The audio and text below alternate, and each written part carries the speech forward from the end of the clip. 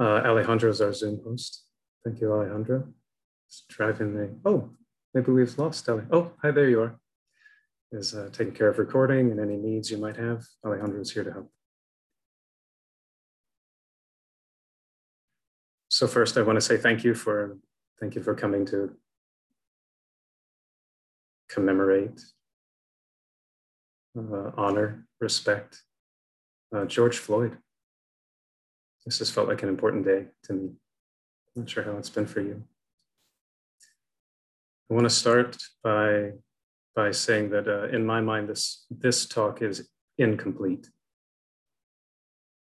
and I think that it should be. I think it's something in the nature of our participation in this conversation together that the discussion is completed by your response to it. And really, even then, it's not exactly complete. Your response is going to echo on and condition the next moment and the next action. And who really knows where or when or how the conversation is going to echo. So yeah, incomplete.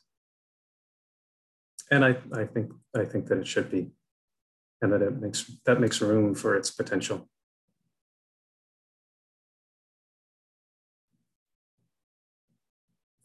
So it's my feeling that this group's arrived to sit together, speak together with respect and with care,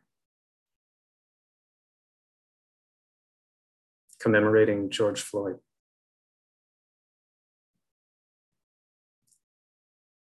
I don't have to tell you what our communities have been through or what each of us has experienced in the last year. We've had occasion after occasion to be reminded.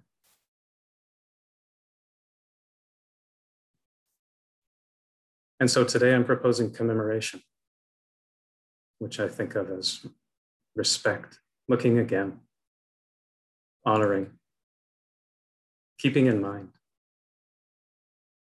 and particularly respecting and honoring and keeping in mind some of these moments of beauty and poignancy connected to the life and the community of George Floyd.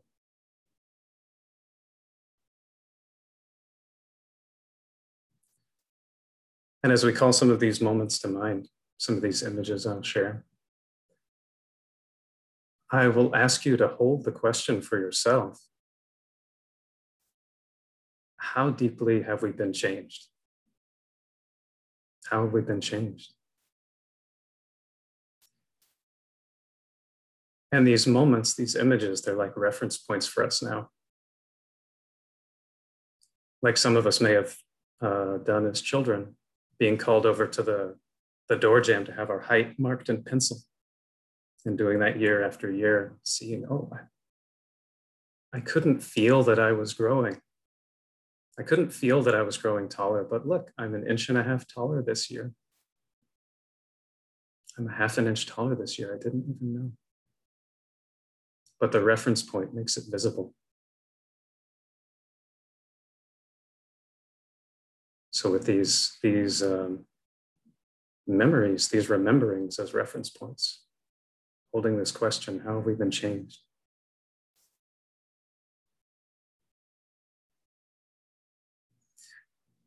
Important to note, I think that the stories and the images, everything associated with this will land for each of us differently. I want to locate myself briefly, particularly socially, as a white racialized male. So these stories will land with me, perhaps in a certain way. I also want to locate myself geographically. Usually I'm speaking to you from San Francisco, but I'm traveling for the first time to see my family in a long time. So I'm less than an hour north of the 3rd Ward, where George Floyd grew up, an hour's drive south, where he played football, where he played basketball, where he supported his community,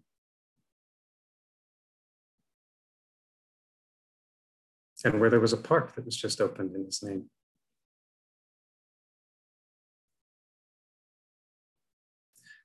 So the first reference point, and one I think all of us share, is the now quite famous Darnella Fraser's video. A reference point for a lot of us, I think, because it spread so quickly. And in trying to conceive the movement of these images of the end of George Floyd's life, conceiving the speed with which it moves, I get this image in mind of vines like lightning, like vines made of light, just covering the whole earth, almost instantly, just spreading at the speed of broadband, lighting up screens, just city after city. This simultaneous glow of revelation. It's the first reference point I had for George Floyd in my life. Not having any idea how that would grow, how it would take root, or what it would become in me. And that got me thinking, that was my first reference point, but it got me thinking about George Floyd's family. And this whole other basis, this whole other set of memories and moments, that's their George Floyd, their reference point. So they can recognize something has changed. And so I wanted to share just a couple of these short images from his family and friends, these different moments in his life, for us in some kind of way to bring some beauty and joy in connection with what's been a difficult year, I think. So there's this one short story, pretty endearing, by his older sister, Zaza Floyd. And she tells this story of when George was just newly in high school, 9th grade, but I imagine he was a big guy already. And he is rushing home from his first days of high school at Jack Yates High in the 3rd Ward in Houston. He's coming home, he's rushing home, and he's saying, I made it, I made varsity football. And a year later, he becomes the co-captain of the basketball team.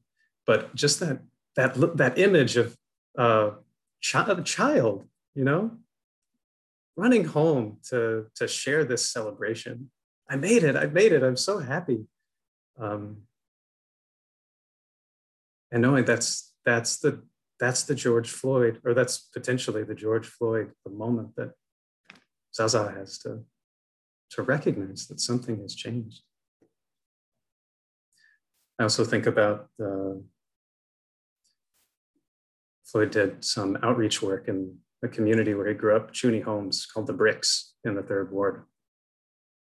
And some of the friends said that just having his presence there really helped solidify things in the neighborhood, that he helped a lot of conflicted and confused people.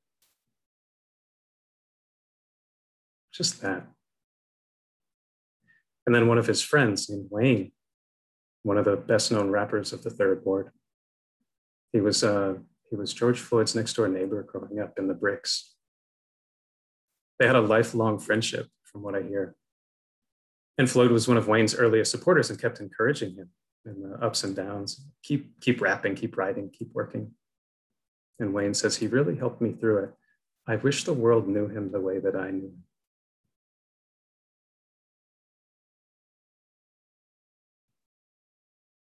I think a lot of us know that after living in Houston, George Floyd moved to Minneapolis. What I didn't know is that he connected there with a minister who helped folks who were relocating from the 3rd Ward to Minneapolis. And apparently Floyd had a conversation with a friend there, a friend he called Stiff.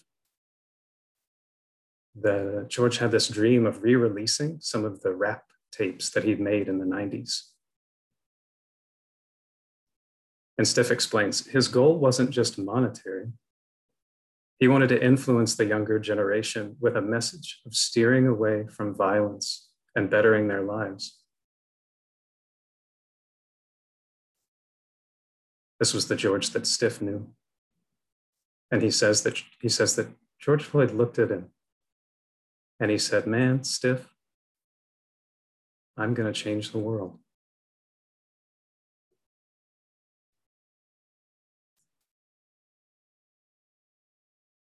So we have our memory. We have our reference point. Zaza has a memory. Wayne has his moment. Stiff has his George Floyd. Like each of us has a reference point. And I just have to keep wondering, how deeply have we been changed since that day? Since those vines of light spread across the globe. And what sort of energy and emotion and motivation has that given rise to? For me, it really has come in waves. One of the clearest moments when I recognized that I had been changed early on, I was lying on my back, lying on the earth and feeling completely groundless. I was out in a field in Golden Gate Park, and I was totally disoriented. Disoriented because I'd recognized a difference in that, unlike the regularity and the universal dynamics of the Dharma, that the dynamics of race had applied differently in my life than they had in George Floyd's.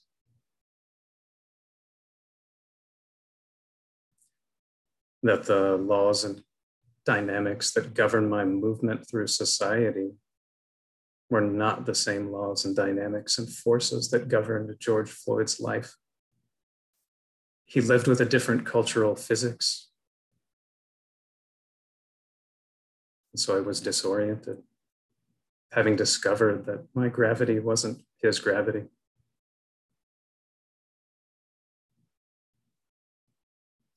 What was so important about this moment is that I had known something about this intellectually, but then it broke through to some deeper level. An idea had become heart or flesh or bone or blood. I couldn't tell how deeply the vine had taken root or what it would grow into. But I knew based on this reference point, something had changed. I wonder what that moment was for you. When you knew something had changed.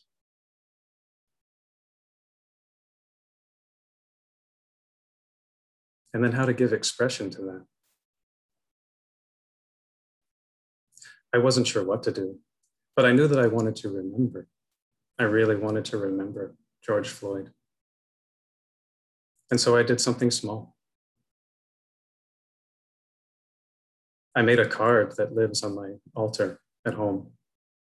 It's traditional in Soto Zen to have a memorial plaque. Sometimes it lives on the altar for a week, sometimes it lives on the altar longer. Usually 49 days, 7 weeks is the longest, but not this time. Every time I go to my altar, George is right there.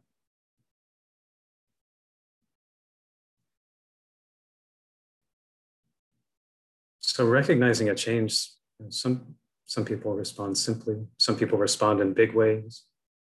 Some people respond in ways that are clearly direct, like Floyd Mayweather, the world boxing champion, who donated $130,000 for George Floyd's funeral. Or there are these other ways that don't seem quite as direct. And there's mystery there. Mystery there in that recognizing that something has changed and not knowing what that's going to become, not knowing how it will express itself. This is really at the edge of my curiosity and my curiosity for engagement with you on this topic. Is there's recognizing that something has changed, and then all the ways that that's going to flower and become something. I take some inspiration from the Dharma teacher Gil Fronsdal talks about a response that doesn't seem so direct to a different tragedy. In response to 9/11, he started the Sati Center chaplaincy training. Doesn't seem like there's a direct connection, but he explained that he was moved by this and decided to expand the Sati Center beyond the scholarly and the textual, that he wanted to add support to respond directly to suffering, and especially the sort of one-on-one response to suffering that chaplains can offer. Maybe in some of the places we need it the most: hospitals, hospices, schools, prisons.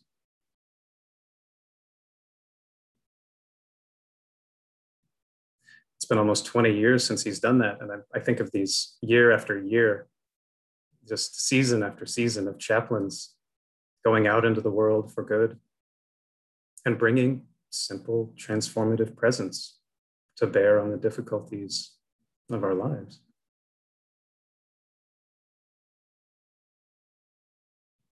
And when I think about that, I can't exactly decide.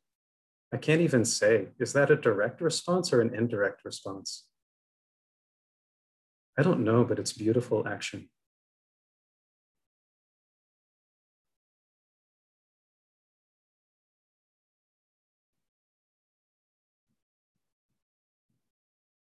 To go back to George Floyd's family and thinking about how one allows oneself to be changed.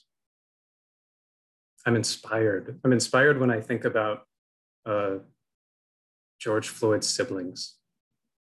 I think about Bridget, his sister, and Terrence, brother, speaking to crowds, rallies, in the direct action of activism.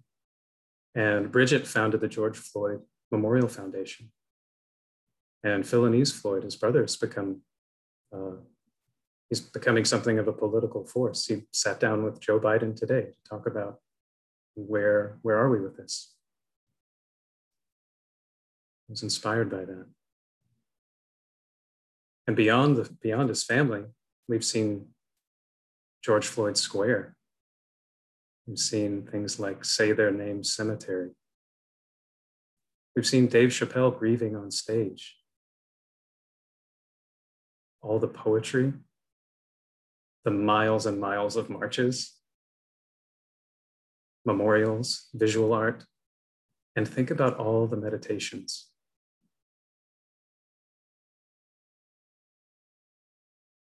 All these responses, all these ways that change gets expressed through us. And I wonder what that's been for you. I wonder what it is for you, and I wonder what it will be.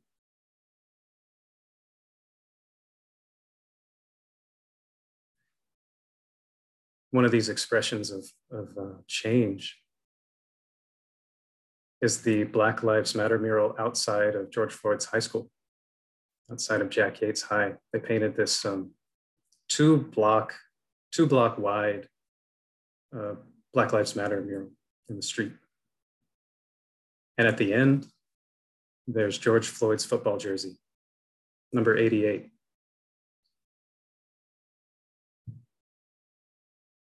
And that little addition means so much to me in terms of remembering and honoring, commemorating George Floyd.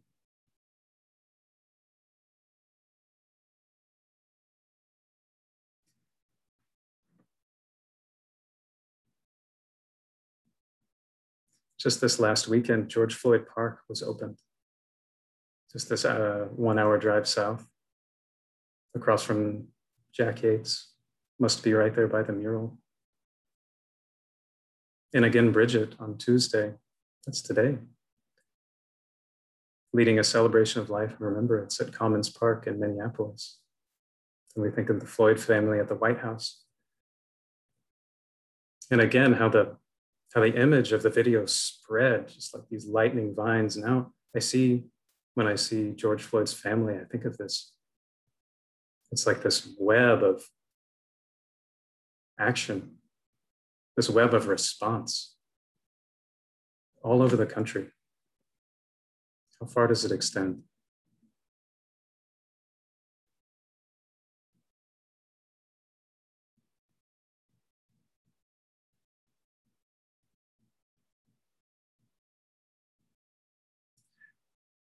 There's one last parallel I'd like to close with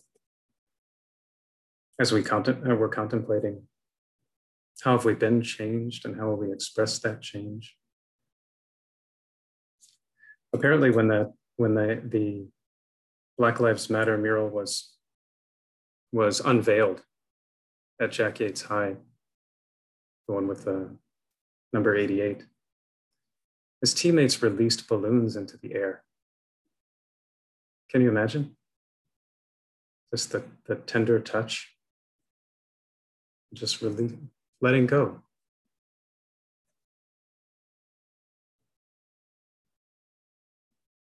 George Floyd said to his friend Stiff, "I'm going to change the world."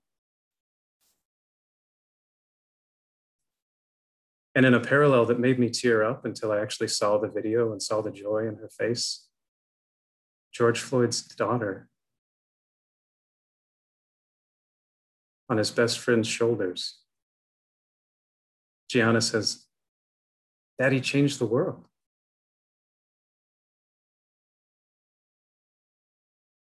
Stiff, I'm going to change the world. Daddy changed the world.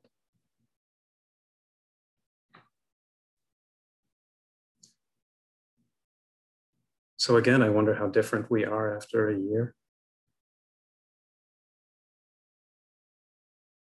Since the time of lightning. And I wonder what it would mean for the power of that to live on through us, through beautiful action. And remembering. And bringing respect and joy into relationship with the difficulty.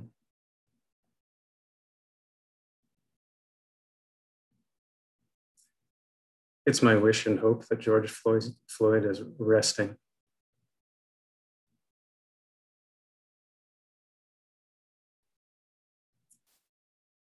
So may we invite respect and honor and care. And may our reflections sensitize us to how we've been changed. And may our expression of that change extend to benefit all beings everywhere.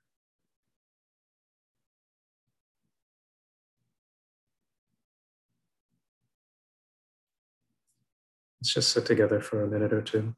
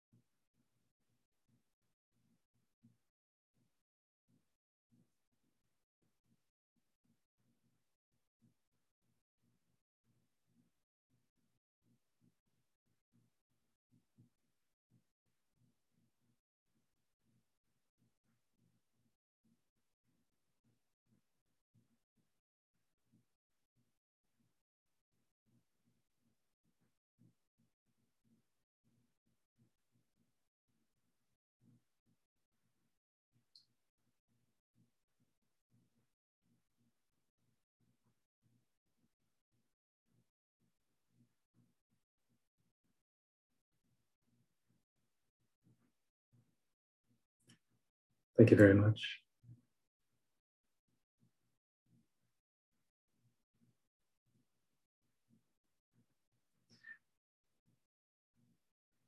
So now is a great time for silence and conversation.